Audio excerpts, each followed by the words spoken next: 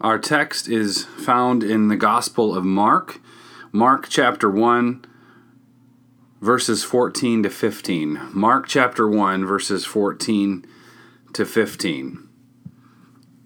These are the words of God. Now after John was arrested, Jesus came into Galilee, proclaiming the gospel of God and saying, "The time is fulfilled, and the kingdom of God is at hand. Repent and believe in the gospel." Let's pray.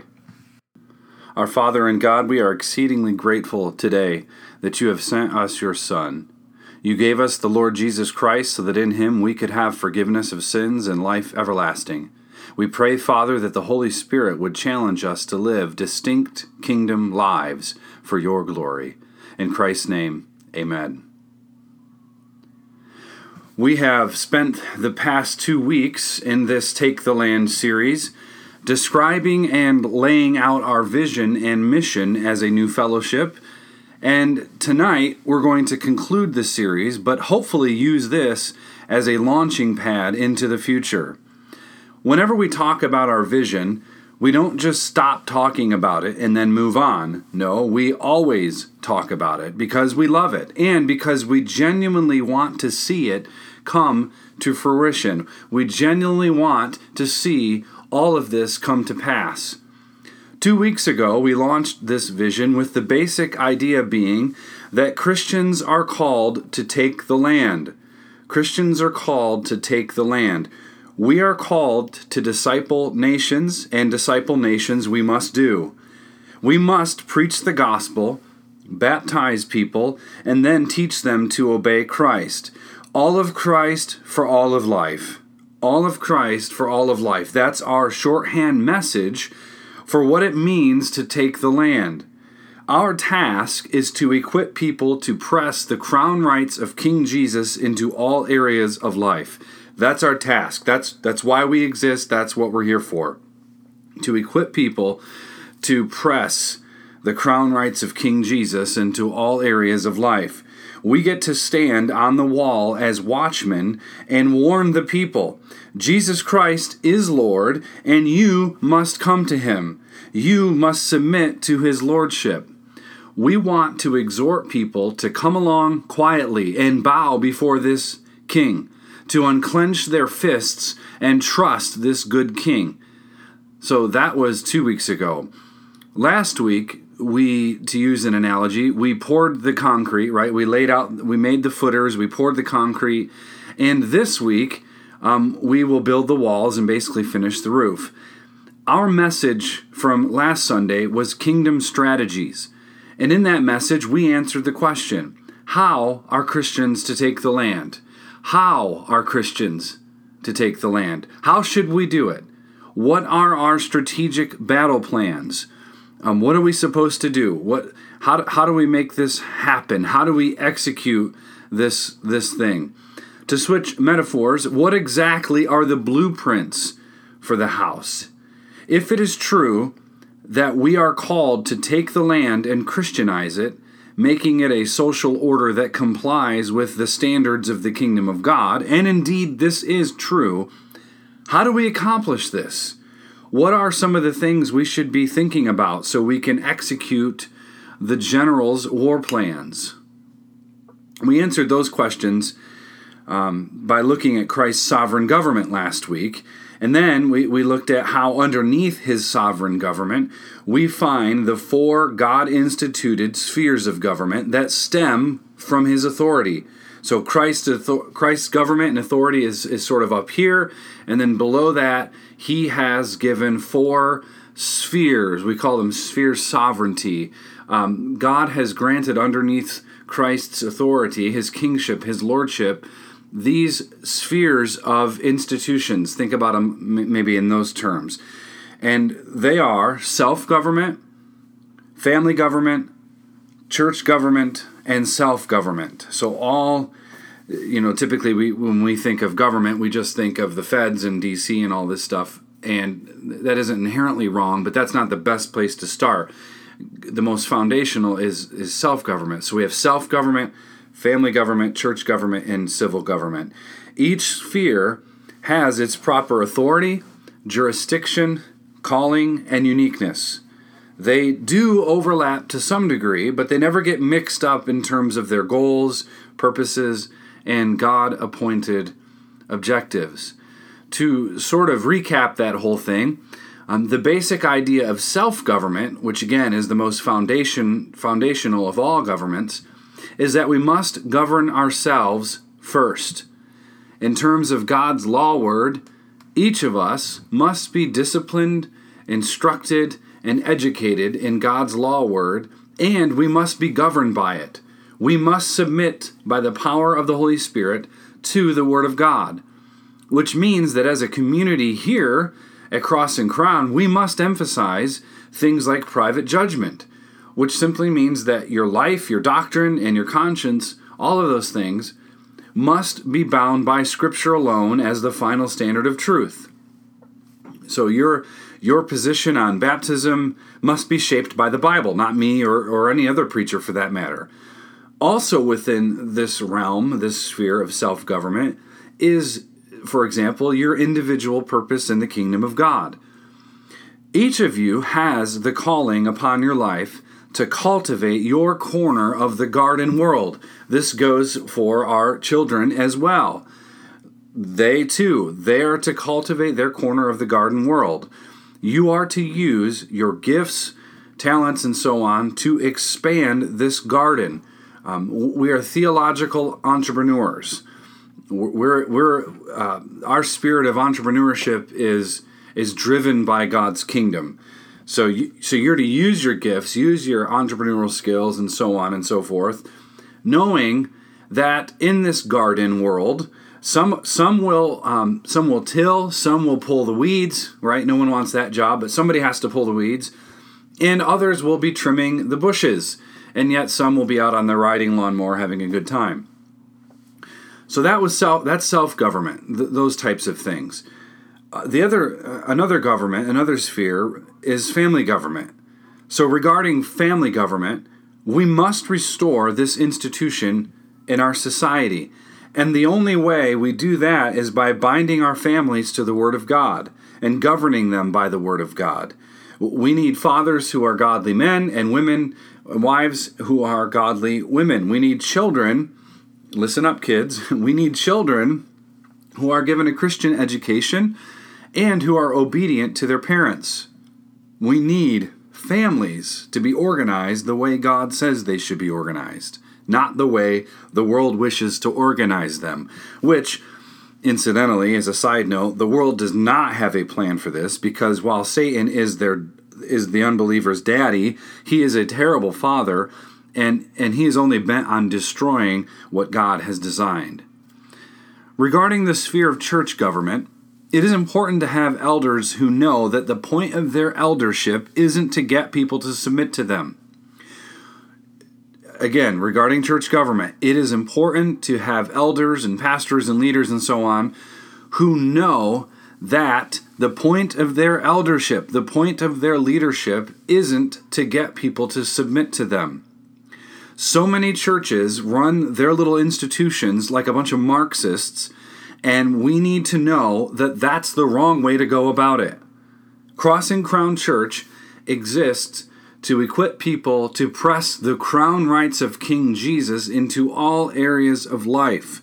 Cross and Crown Church does not exist for itself, nor does it exist for the sake of the pastor. So my job here is to shepherd, to lead, and guide, but my job isn't for all of you to think that somehow I'm above you and that all you're supposed to do is just submit to what I say. I'm up in this seated position of authority. You can't know anything about that. Those types of things. We're not Romanists, okay? And we're certainly not the Masons. So know this. Your authority is the Lord Jesus Christ and His law word, not me. Your authority is the Lord Jesus Christ and His law word, not me. I'm here to help, absolutely. Elders and pastors, though, are a means to an end, not the end themselves. Also within this realm of church government is the fact that we are the body of Christ. We are a small section, a portion, if you will, of the body of Christ. But that doesn't mean we aren't the body of Christ. We are, which means that we have brothers and sisters in other fellowships and churches who we want to support and love and serve and encourage. We want to partner with others, with other fellowships, other churches and assemblies, knowing that in our discerning cooperation, notice I said discerning, our discerning partnership, we are working together for the kingdom of God. That is, after all, what we are to be doing.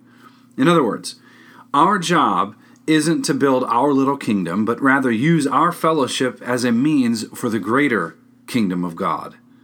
What we want to do here is build a culture that is founded upon the social order of the kingdom of God. That's what we are attempting to do. We are building something that will rival and supersede the social order you find all around you. The final sphere we talked about last week is the sphere of civil government. The Bible teaches that God has given this sphere for one task and one task only: to punish the guilty who violate the law of God and honor those who obey it. That's it. That's all it is. And a lot of people think, well, the Bible's unclear on this. We're not sure what to think about it. But the reality is the Bible is abundantly clear on it. That's the role of the civil magistrate. The government's job, the magistrate's job, is not to get tangled up in excessive taxation, education, and healthcare and things like that. The Bible binds the jurisdiction and institution of the civil magistrate and does so quite clearly. So, as a prophetic witness, our job as the people of God, the church universal, our job is to rebuke those in authority when the occasion calls for it and teach them too to obey Christ. So we are Nathan and the magistrate is David, and sometimes you have to grab his attention. And so the church's prophetic witness means that we sometimes have to roll up our sleeves and help offer a corrective. All of these spheres, when properly governed by Christ, as revealed in Scripture, give us a beautiful social order that rivals and supersedes the crumbling social order you see on television. All of these spheres, when they're properly within their biblical jurisdictions and bounds, and they're governed by Christ as revealed in the Bible, when all of those spheres are doing that, it gives us a beautiful social order that rivals and supersedes the crumbling social order you see on TV. So that's our strategy. Okay? That is our strategy, what we're trying to do. So if we are to take the land, then we have to have both swords and hammers. We must build things and tear things down. We must rebuke and we must exhort and instruct. We must deconstruct and we must reconstruct. That's our strategy. That is how we must take the land. But what about all that makes us unique? Aren't all churches doing the same thing? Isn't that what's normal in evangelicalism? Isn't this type of stuff what normally happens? Why in the world is Cross and Crown taking this approach? Why is this unique? Why is this different? Why do we even need to start another church? Aren't there, churches on every corner? Why do we need one more? Those are great questions, and I'd like to take some time to answer them. Our text in Mark 1 is very clear. Jesus Christ came to bring the kingdom of God. Jesus Christ came to bring the kingdom of God. We are not sitting here hand-wringing, waiting for the kingdom to come. The consequence of his kingdom-bringing agenda is that Christians are to live distinct lives shaped by the kingdom of God. That's our service theme on the front of your bulletin. The consequence of his kingdom-bringing agenda, of Jesus' kingdom-bringing agenda, there as we see in Mark 1, is that Christians are to live distinct lives shaped by the kingdom of God. Christians are to live distinct lives shaped by the kingdom of God. If Jesus Christ brought the kingdom, and he repeatedly said that he did, then the fallout, the repercussion of this for Christ's followers is that they must live distinct lives shaped, informed, enlightened, and built by the kingdom of God. So that's what we want to look at today. What makes Cross and Crown distinct? What are our kingdom distinctives? If you go to crosscrownchurch.com, you can scroll over the About tab and click on the We Are C&C link, and you'll find all of this information I'm covering tonight. It's all there on the website. I'm obviously going to tease it out some more, but it's there, the gist of it. This is extremely helpful to study several times over. So if someone asks you about our fellowship, you can be informed and explain it to them. Or worst case scenario, you can tell them where to go to learn about it, and the site will explain it for you. Anyhow, all of these distinctives we list there on the site are meant to give people a taste of how we see things playing out. How do we see things playing out? Think of all of these distinctives as being the uniquely held convictions that not only explain our philosophy, but also explain how we see this social order playing out. So, great, we're supposed to take the land. Great, these are the ideological, strategic plans. These are the spheres of government. We understand a little bit about each government. Okay, but give me more. Color it in, maybe. That's the black and white. Give me some crayons here and color me the picture. So these distinctives, you could call them the markers. They're the crayons. They're the things that bring it to life. They're the things that kind of give you those convictions to see how the philosophy kind of plays out. So think of the distinctives as the subtle assumptions and explicit goals of the strategy. So, with that said, I'd like to take some time and walk through those with you this evening. The first distinctive is our belief in a very big gospel. Our belief in a very big gospel. What do we mean when we say that here at Cross and Crown we believe in a, quote, big gospel, end quote? What do we mean by that? What we want to practice and teach is the fact that the gospel message cannot be reduced to our going to heaven when we die. The gospel message cannot and ought not to be reduced to our going to heaven when we die. It is not less than this, don't get me wrong, but it is certainly more than this. The gospel of Jesus Christ, as typically understood by various evangelicals, is usually reduced, truncated, to Jesus dying on the cross for my sins so I can go to heaven. That's typically how it's reduced. What's the gospel? Well, Jesus died for my sins and I go to heaven. That is absolutely one aspect, one piece of the pie, the piece of the gospel message pie, but that's not all of it. What we want to emphasize here is the fact that the gospel of Jesus Christ is the gospel of the kingdom of God. Don't miss that. It's not. We want to associate with this good news the kingdom of God. That's what Jesus does here in our text in Mark chapter 1. It's the gospel of the kingdom of God. And why do we say that? Because here in our text, again, that's how Jesus frames it. That's what he's assuming. The kingdom of God is at hand. Repent and believe the gospel. The good news of Christ's coming, his dying, his rising, and his ascension to the throne is the entrance of the kingdom of God into the world. That's the means by which the kingdom has come.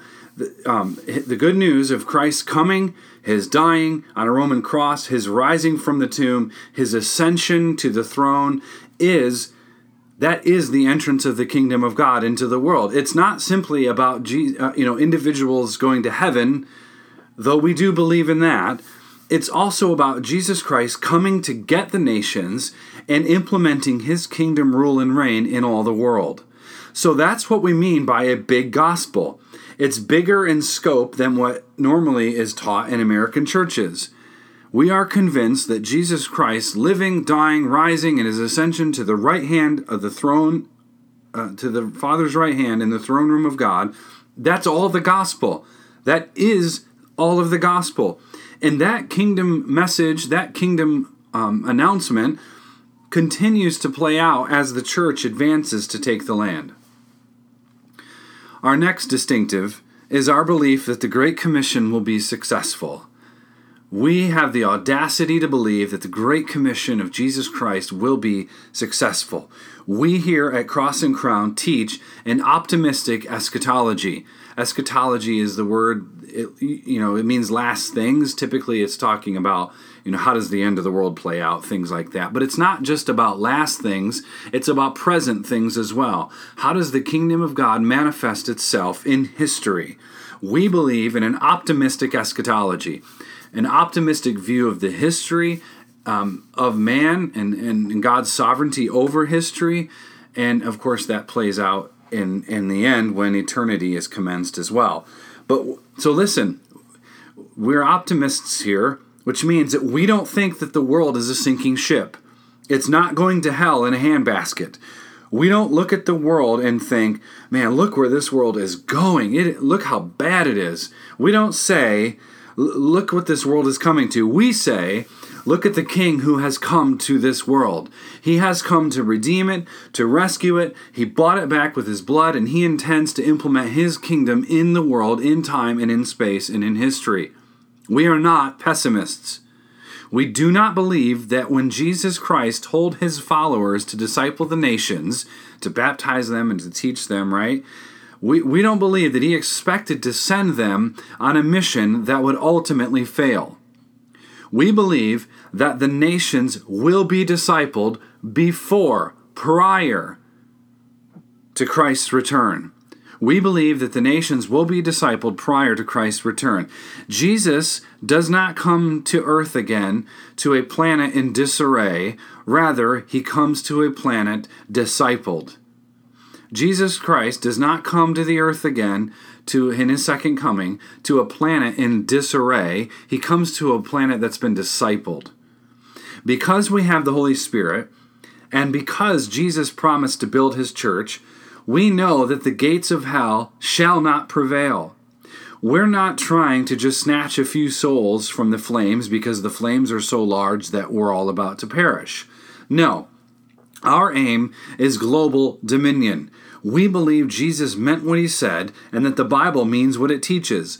The earth shall be full of the knowledge of the glory of God as the waters cover the sea. So that means we have to ask the question, how wet is the ocean? How wet is the ocean?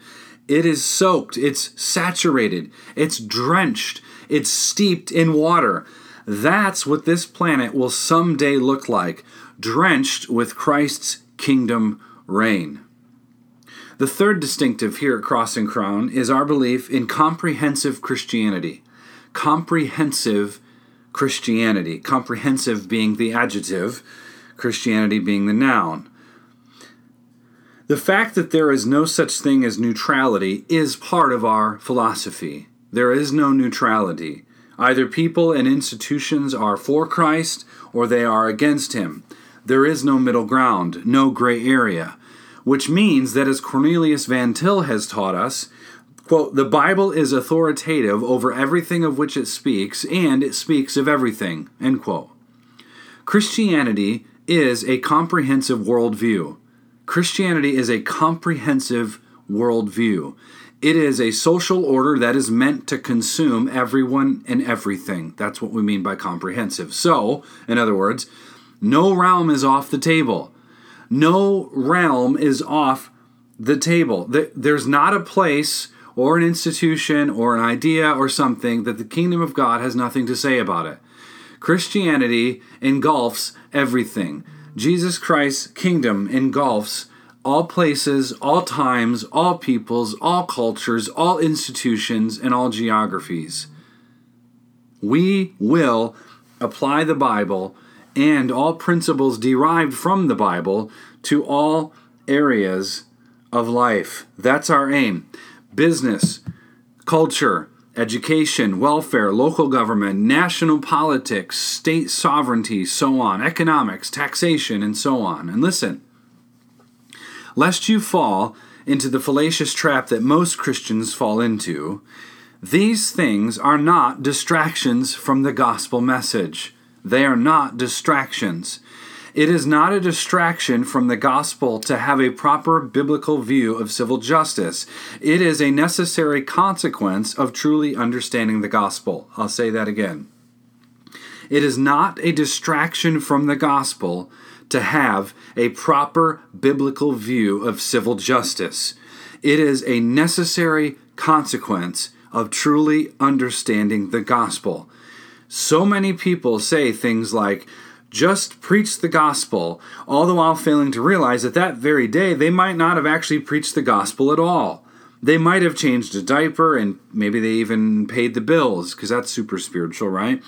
No one just preaches the gospel, and that's because that's not our only purpose for being here. We are to do other things as a consequence of understanding, preaching, and applying the gospel of the kingdom of God. So, in short, since we believe all of the Bible, and since we seek to apply all of the Bible, we have a fully orbed worldview that has something to say about everything. That is comprehensive Christianity. And all of that works together as we live as faithful servants of God in the kingdom of God. The next distinctive of Cross and Crown is our belief that God's law is the abiding standard. God's law is the abiding standard. We recognize the timeless and transcendent law of God as seen in Scripture, which never changes. God's law is immutable, and inside those spheres, the separate spheres that I mentioned, God's law applies in different ways. For example, the civil magistrate is not God's agent of welfare. That belongs to individuals, families, and churches, not the civil government. Civil government is not authorized to be in charge of welfare. The church, think of the church's sphere, is not God's agent of executing justice. The institutional church is not God's agent for executing justice. Now, there are Christians who can be civil magistrates, and that's then their job. They are now inside of that sphere, and that's their responsibility.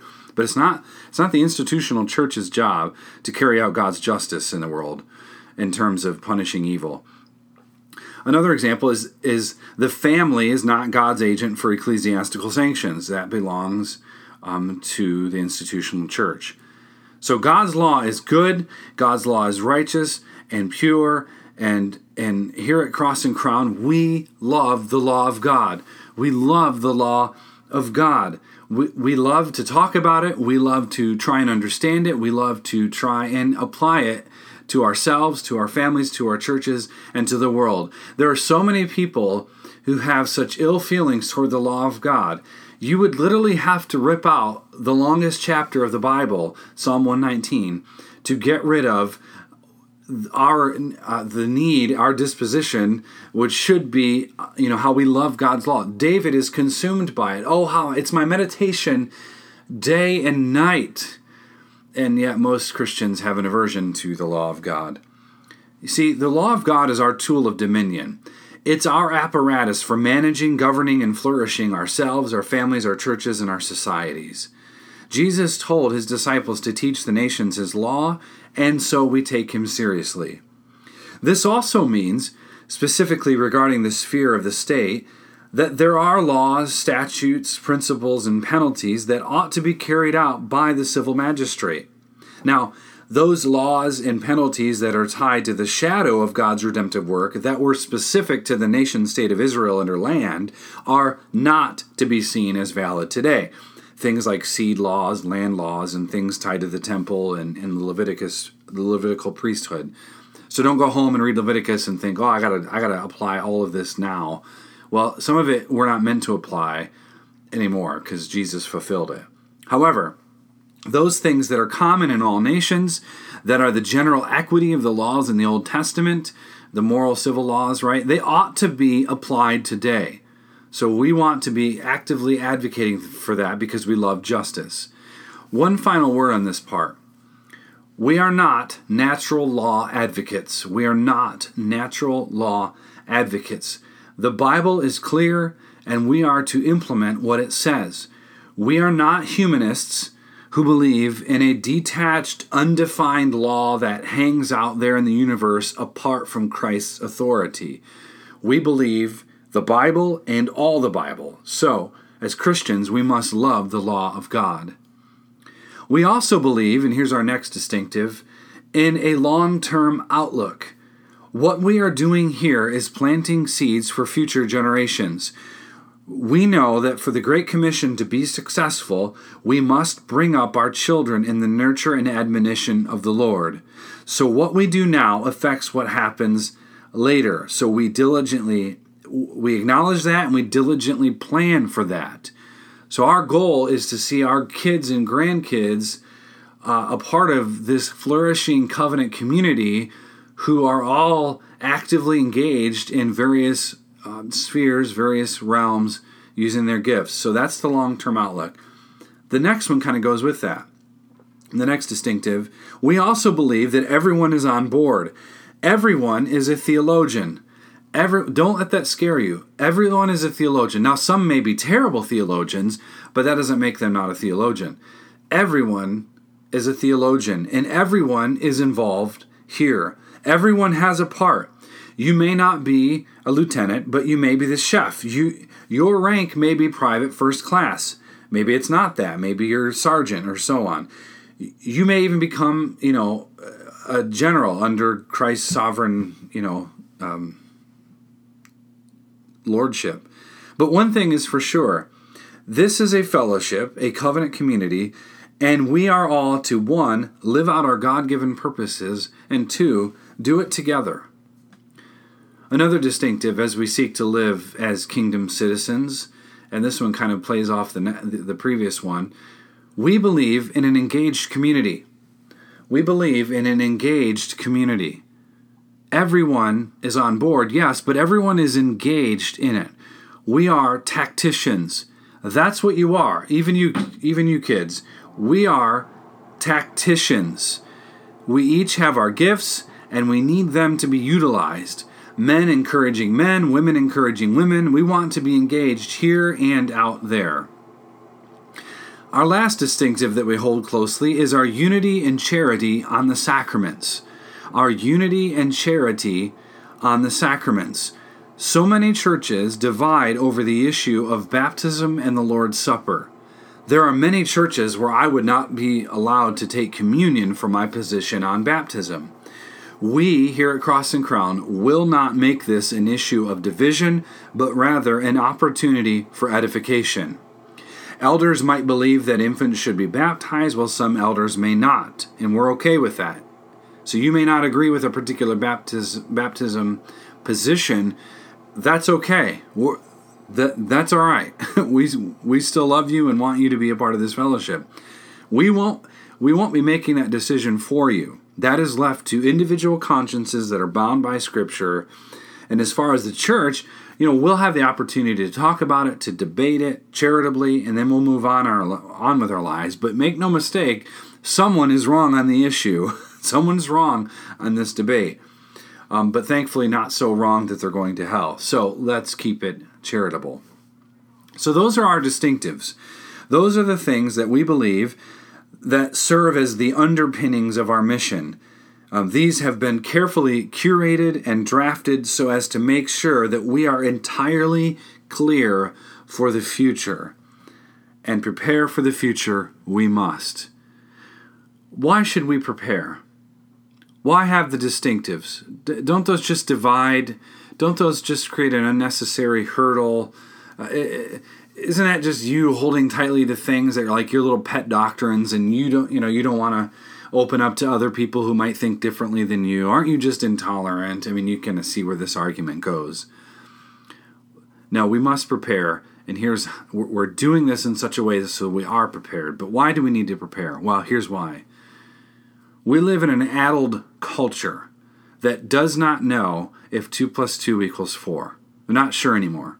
No one is sure which bathroom to use anymore, and since everyone's confused, the only hope is to just be patient and tolerant until we reach our evolutionary self-consciousness, right? That once our self-consciousness is kind of played out and naturalistic evolution takes over, everything is good to go. That's the addled culture we live in. But we are Christians. We are Christians. And we must insist on what Christ wants. Jesus Christ did not put us in a desultory religion, meaning that he didn't have a plan. He's just trying to figure it out as we go. That's where naturalistic evolution gets you. That's where political progressivism gets you. It gives you moral relativism, which begets confusion, which begets stupidity. Jesus didn't do any of that. That wasn't his plan. He didn't send his disciples out and tell them, hey, go do stuff, figure it out as you go, let the evolutionary process take its toll and you'll be fine. No, he gave us the blueprint of his word to implement in all areas of life. And how that's carried out matters for the mission. How that's carried out matters. What we don't need is more milk in the church. Not that there isn't a place for milk. There is. But we need meat too. And that's where all of this comes into play. If we're going to defeat humanism, and defeat humanism we must, we have to have meat. We have to have substance. We cannot have church attenders disengaged and constantly begging for more milk. We are called to move on to maturity. That's what the Hebrews 5 passage that was read earlier is all about. We are called to learn, mature, grow, and then teach others to do the same. That same thing for you, children. We are called to learn, mature, grow, and then teach others to do the same. But we'll never get there if we make ourselves irrelevant. We'll never get there if we don't have a comprehensive Christianity with a big gospel vision for the future. We just won't. We will drift off into the sea of irrelevancy, and then we'll look around at each other wondering how in the world we got there. What we must do is cling to Jesus Christ. And by clinging to him, I don't mean just having an emotional attachment to him. We're not pietists. We have a big gospel that includes an empty tomb. And that means that if we are to take the land, we have to actually use this to our advantage. We have an empty tomb. There is a place in this world where Jesus Christ, who used to be dead, is no longer there because he's alive. We want to defeat humanism. We want to disciple our nation and teach it how to obey Christ. But if we're going to do it, we have to stop with the same old churchy stuff. You cannot petition the civil magistrate to obey Christ, which Psalm 2 requires him to do, if all you do each week in church is think that the point is just to think about the gospel. Like that's the only takeaway. I know you're having a struggle with anxiety. Just think about the gospel this week. You'll be fine. We are called to be doers of the word, not ponderers of the word. We are called to be doers of the word, James chapter 1, not ponderers of the word only. Evangelicalism is the Milky Way. Everything is dumbed down so that it means nothing. American Christians think that the only thing we need is an emotional high from time to time and we're good to go. That's what passes in churches today. Just this emotional, supercharged high, and we get that once in a while, and then we're good to go. We watch the lights, we watch the lasers, we see the cover music, and we hear a message that is just awe-inspiring, and it makes us feel good in the moment, and then Monday comes and we're, cursing up a storm. But this type of view is short-sighted. This type of view is incredibly short-sighted. The gospel isn't for you to feel good about yourself. It's for you to know that Christ loves you and Christ has called you to feel good about him. And not just feel, but obey him. This is where so many people get tripped up. Well, all this talk about social action and getting involved in the world, that sounds like you're majoring on the minors. You're supposed to just stick to the gospel. Do you see why this is problematic? Do you see why the church has been disengaged? Do you see why the culture around us is bent on its own lusts? Sticking to the gospel has been reduced to people sitting around thinking about heaven instead of knowing Christ to the degree to the degree that you actually obey him in all areas of life. We are not majoring on the minors. We are taking the majors and teasing them outward, because every single issue you can come up with is connected in some way to the kingdom of God. That's what people will say sometimes. You're just majoring on the minors. All those things, taxation, welfare, education, those are just minor things. Why do you have to make those such a big deal? Well, we're not, actually. In one sense, we don't believe in any minors. Everything's major because it's about Christ and his kingdom. And his kingdom has something to say about everything. That's how big his kingdom is. Which means, friends, that we have a big task, and we can't afford to just put it on cruise control. We have to get to work. The thing Jesus said about building one's house on the rock, don't forget that it says the word building. He didn't say to think about building on the rock. He said to build your life on the rock. And so build we must. Let's pray. Our Heavenly Father, we delight in your glory as revealed to us in your Son. We thank you for the gift of your mercy, for the kindness you have shown to us in Jesus Christ. We ask now, Father, that our hearing of the word would lead to us doing the word. We know that unless you work that miracle in our hearts, that these words will fall on deaf ears. So we ask that by your grace, you would use this fellowship, this assembly of saints here, to impact the world around us. We ask this in Christ's name. Amen.